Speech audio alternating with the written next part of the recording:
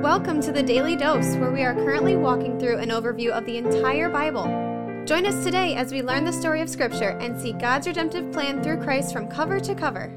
Let's listen to Matt Reisetter, Director of Christian Crusaders and the Cedar Falls Bible Conference. Today we're going to be in Luke chapter 10, verses 25 through 37. The parable of the Good Samaritan is where we're going to land. But at the beginning of this text, there is a portion that is paralleled in both Matthew 22, 34 through 40, and Mark 12, 28 through 34. This is Jesus teaching on the Great Commandment. We actually have 3 devotions on those parallel texts, episodes 553 and then 633 and 634. I'm not going to spend a lot of time on the front portion of this text that is paralleled in those other books, but I want to make an important point about the parable of the Good Samaritan and then elaborate on it a little bit. And I'll give you a spoiler on what the point is before I get to it. Jesus doesn't say this parable primarily so that we will treat our neighbor kindly. No, the primary point of this parable is much more important than that, so hang with me until I get there. Verse 25. And behold, a lawyer stood up and put him to the test, saying, Teacher, what shall I do to inherit eternal life? Let me just say it's going to be important to understand the intent of this parable for us to remember the question that elicited the parable. That one right there. Teacher, what shall I do to inherit eternal life? Jesus said to him, What is written in the law? How do you read it? And he answered, You shall love the Lord your God with all your heart, and with all your soul, and with all your strength, with all your mind, and your neighbor as yourself. And Jesus said to him, You have answered correctly. Do this, and you will live. So this lawyer who is testing Jesus knows all the right answers. Let's continue, verse 29. But he, desiring to justify himself, said to Jesus, And who is my neighbor? The question the lawyer asks is a little bit of a tell. He's telling us that he's looking for a way to get around loving certain people. If they're not his neighbors, then he's off the hook. Check out Jesus' response, which I know you're familiar with. Jesus replied, A man was going down from Jerusalem to Jericho, and he fell among robbers who stripped him and beat him and departed, leaving him half dead. Now by chance a priest was going down the road, and when he saw him, he passed by on the other side. So likewise a Levite, when he came to the place and saw him, passed by on the other side. So far there's been 2 guys. One's been a religious guy. The other guy's been a religious guy that the Jewish people would be friendly toward, and they've both passed by instead of helping this guy who's been beaten and left half dead. But a Samaritan, as he journeyed, came to where he was, and when he saw him, he had compassion. Now this is starting to be uncomfortable because Samaritans and Jews had nothing to do with each other. Enemies, not the kind of people they would think of each other as their neighbors. Verse 34. He went to him and bound up his wounds, pouring on oil and wine. Then he set him on his own animal and brought him to an inn and took care of him. And the next day he took out 2 denarii, that's about 2 days' wages, and gave them to the innkeeper, saying, Take care of him, and whatever more you spend, I will repay you when I come back. Jesus says, Which of these 3 do you think proved to be a neighbor to the man who fell among the robbers? The lawyer said, The one who showed him mercy. And Jesus said to him, You go and do likewise. So, the parable of the Good Samaritan. Couple important things. Number 1 is it's a parable. This isn't hugely important, but a lot of people I've heard treat it as if it actually happened in history. It didn't. It's a story that Jesus made up to make a point. And that's neither here nor there, but if we're going to be serious about Scripture, we might as well be clear about what's actually historical and what's just a story. The second thing is, which I alluded to earlier, the point of this parable is not to get people to treat other people more kindly or more merciful. Now, treating people more kindly and more merciful is a good thing. I think that people who follow Jesus Christ, people who call themselves Christians, by the power of the Holy Spirit working in us, should over time become more compassionate and more kind and more willing to help others who are in need. Obviously, there's nothing wrong with that, but that is not the main point of this parable. And the number of times that this parable gets taught in churches and in devotions and written about in books and spoken about by ministry leaders as if that is the main point is staggering.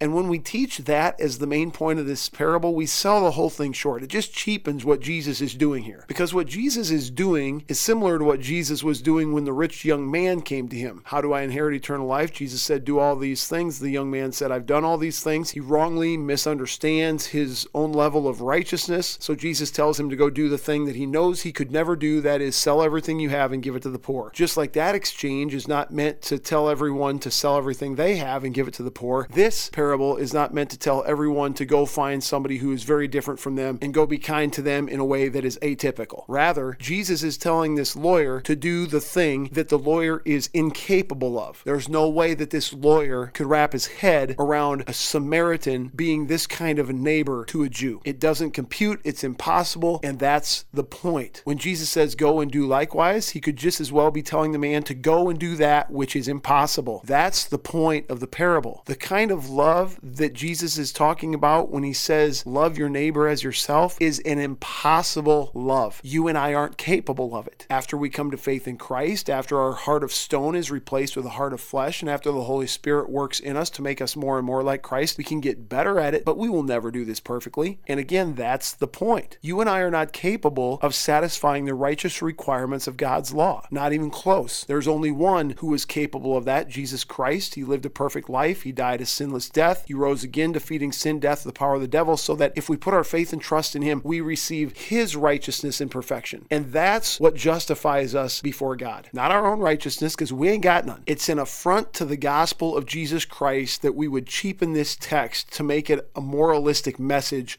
about being kinder to our neighbors. But when we understand it the way that Jesus meant it, it points us to the reality that the only way we could possibly inherit eternal life, back to the lawyer's very first question, is by putting our faith in him and receiving his righteousness. The righteousness of the only one who loves the Lord his God with all his heart, soul, mind, and strength. The only one who loves his neighbor as himself, Jesus Christ. This is a very popular parable, a very popular text. Next time it comes up in conversation around your dinner table, your living room, in your church fellowship hall, make it a point to set the record straight on what it's really about. Thanks for tuning in. Have a great day. The Daily Dose is a podcast of Christian Crusaders Radio and Internet Ministry. Please subscribe to this podcast, leave a 5-star rating, share with a friend, and prayerfully consider financially supporting our ministry at ChristianCrusaders.org, where you can also find our weekly 30-minute radio broadcast, which is aired on stations around the world since 1936, and where you can listen to our Conversations podcast featuring inspiring interviews with interesting Christians. Special thanks to our 2022 Daily Dose sponsor, The Family Leader. God designed 3 social institutions to shape our lives: the family, the church, and government. At The Family Leader, they're bringing all 3 together to honor God and bless our neighbors. Learn how and join them at thefamilyleader.com. That's thefamilyleader.com. We also want to highlight 2 ministry partners. First is the Cedar Falls Bible Conference, whose conference videos and schedule events are available at cedarfallsbibleconference.com. And please consider joining us for their 101st annual conference from Saturday, July 30th through Saturday, August 6th in 2022. Second, if you or someone you know could benefit from an anonymous online Christian mentor, please visit issuesiface.com, which is provided by Power to Change Digital Strategies. Thank you for listening, and may God richly bless you.